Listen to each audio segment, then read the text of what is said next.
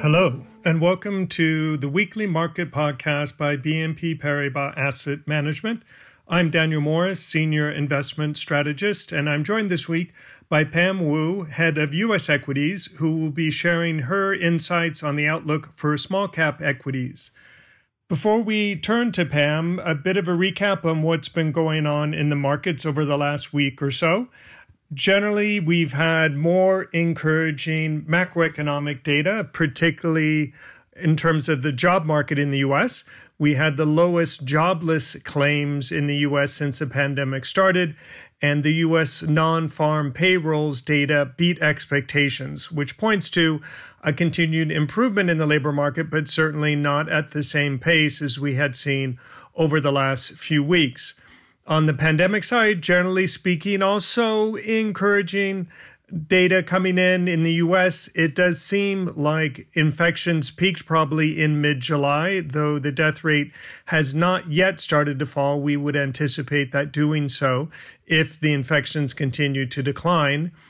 On the other hand, in Europe, actually, the situation there is deteriorating, with perhaps more countries seeing increasing rates of infection, with France now the one that's the biggest worry, particularly for governments thinking about the tourism season through the rest of the summer. In fact, the only major countries in Europe where the infection rate is lower than it was in June are Finland, Italy, Portugal, Sweden, and the UK. So all the others actually seeing higher rates of infection than we had in June. The next important macroeconomic indicator to keep an eye out for will be July retail sales in the U.S., as we've been highlighting the importance of consumer demand as an indicator for the potential of economies to rebound from the lockdowns that we had earlier this year. Other important notes for the week, kind of final lessons for the U.S. earnings season. Surprises were positive 20% for U.S. corporates, which is an exceedingly high number.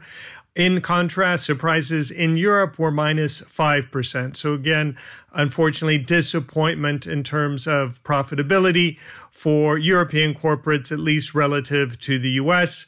Importantly, the surprises in the U.S. were generally broad-based, whereas those that we saw in Europe tended to be more sector-specific. We also have seen, generally speaking, positive guidance from companies in the U.S., though it's important to recognize that far fewer companies have been providing guidance than in typical earnings seasons.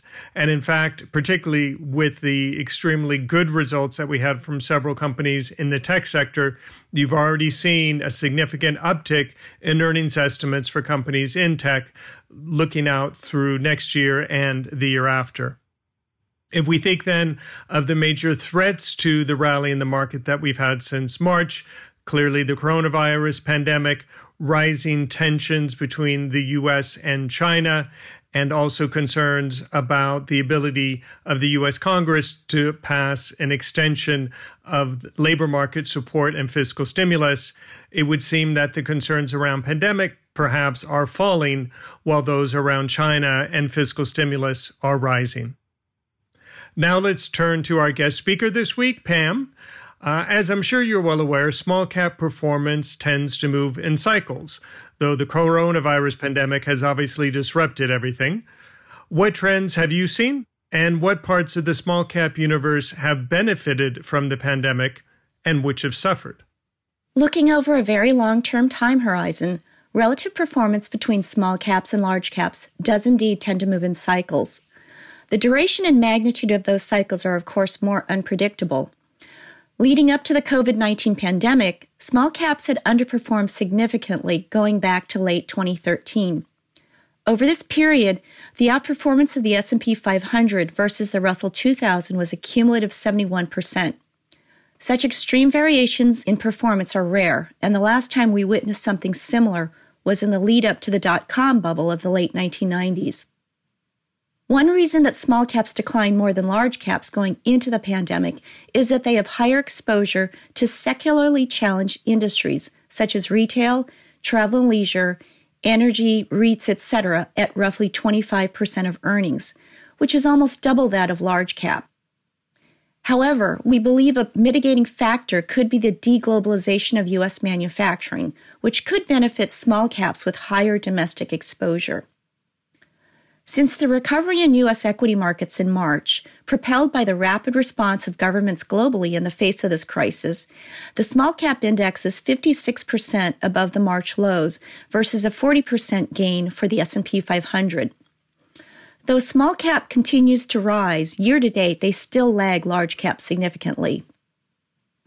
What has led the markets higher thus far have been the pandemic playbook, from vaccine developers, telehealth and diagnostic testing companies, to remote connectivity platforms, e-commerce, digital streaming, etc.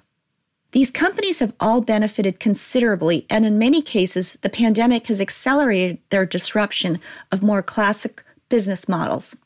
Conversely, restaurants as well as brick-and-mortar retailers of all sizes have suffered tremendously during this pandemic recession. The same goes for hotels and numerous other industries, including airlines, oil E&Ps, REITs, and many others. Ultimately, a vaccine and economic improvement could result in several years of small cap outperformance in the immediate future. I discussed the U.S. and European earnings seasons in the introduction, but I'm interested to hear from you what profitability has been like for small caps in the first half of the year. Also, how important has the support from the U.S. government been in keeping companies afloat? Are we looking at large numbers of zombie companies, and is that something you're concerned about? As of the end of July, we were roughly a third of the way through second quarter small cap earnings. While profits are down by 55%, this was a lot better than consensus. Over 75% of companies have beaten estimates, less than 10% have disappointed, and even more encouraging is that about 60% of small cap stocks thus far have beaten by one standard deviation. Overall, a positive surprise bias to earnings results is an encouraging sign for small caps. More than 40% of small cap companies are unprofitable, the most since 2010. This may seem at odds with market activity, but monetary and fiscal support is having a meaningful impact. While debt ratios remain elevated, access to cheap credit has allowed interest coverage ratios to remain somewhat manageable.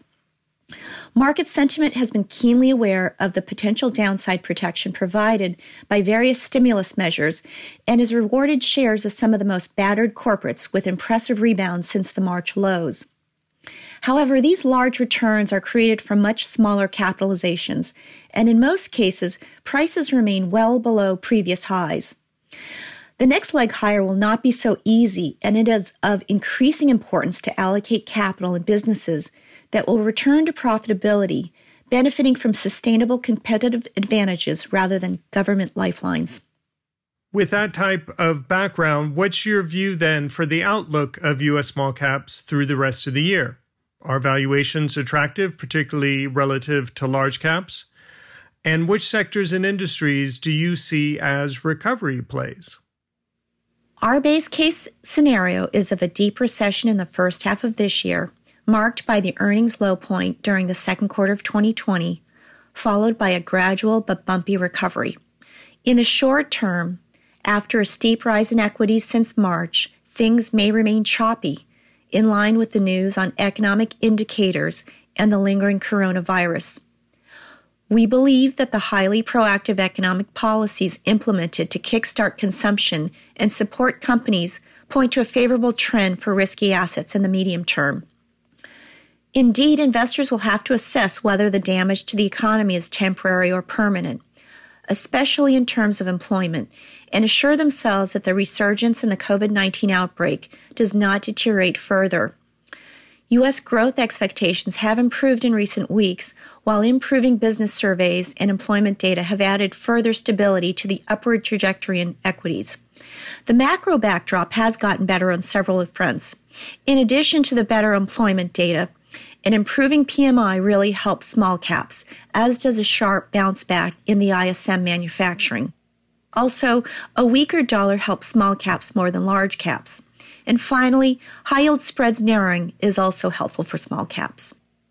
Things that we are watching. Earnings and sales revision ratios are now above 1 and are currently led by cyclicals. In fact, earnings revision trends have rebounded more sharply in small caps than large caps, and gains beyond healthcare and tech raise prospects for continued participation of small caps in this recovery. COVID cases in the U.S. have risen, thus the economic recovery and market sentiment may be uneven. We would like to see continued improvement in economic mobility and engagement data across consumer industries, including restaurants, retailers, and hospitality. This would likely also then be reflected in economic metrics like retail sales and PMI data. We hope to see more positive news and trial updates throughout the summer months and beyond. Ultimately, the development and distribution of a vaccine may be critical in restoring confidence and economic activity to pre-crisis levels. Lastly, we're watching the upcoming U.S. elections. Equity valuation multiples are expanding, but in the case of small caps, still remain below highs over the last couple of years.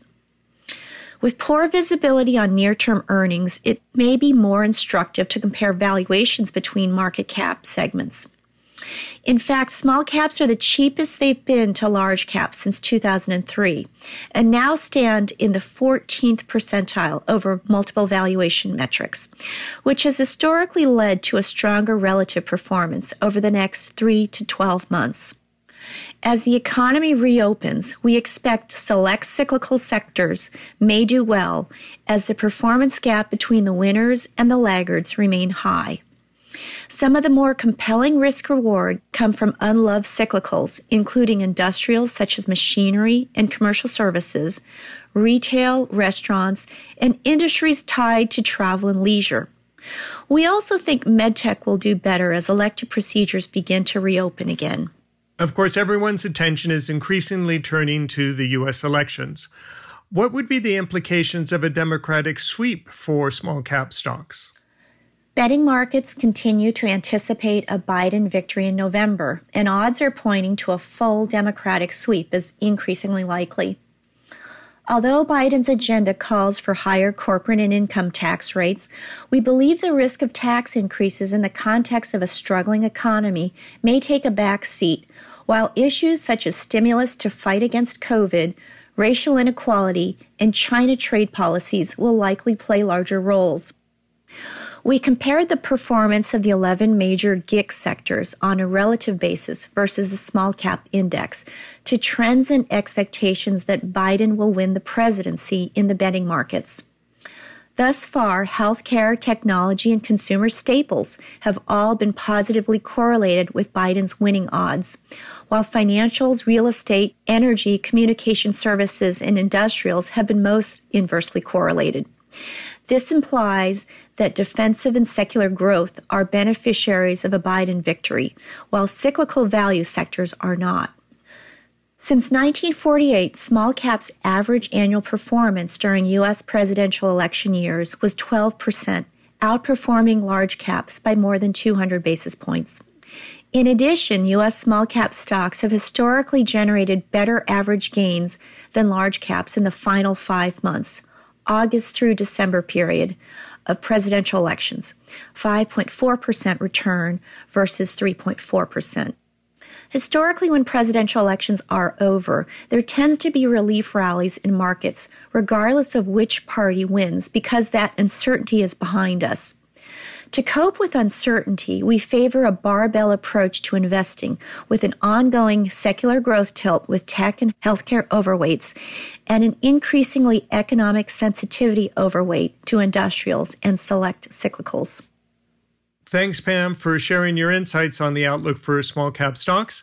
If I can summarize what you shared with us, you did like that there had been a period of underperformance for small cap stocks, but since the onset of the coronavirus pandemic, that's actually turned around and small caps are doing much better. One of the broader themes that could have a longer-term impact on the outlook for small caps is actually deglobalization, which in theory at least should benefit small caps at the expense of large caps. One thing that could also have a big impact on the performance of small caps in the near future would be the development of a vaccine, because, of course, we're all aware of how much domestic demand has been hurt by the imposition of lockdowns. And with a vaccine, we would anticipate an even swifter rebound in domestic demand. As for the earnings season, we've also seen small caps beating estimates significantly, as we saw in large caps. The outlook, though, likely will continue to be bumpy, as the economic recovery is likely to be, though broadly speaking, we do still see it as positive for risk assets in general. Notably, valuations for small caps are still below their highs and cheap relative to large caps. And finally, in terms of the political implications of a Democratic sweep, would seem also something that could help the performance of small caps, certainly relative to large caps, with the expectation of fiscal stimulus and increased infrastructure spending under a democratically controlled Congress and with a Democratic president. Well, that's it for us this week. Thank you, as always, for listening in. If you have any further questions, please do not hesitate to reach out to your BNP Paribas Asset Management contact. And with that, we will wish you all a good week and take care. This podcast presentation includes a discussion on current market events and is not intended as investment advice or an offer of products or services by BNP Paribas Asset Management. Please keep in mind that the information and analysis in this presentation is only current as of the publication date.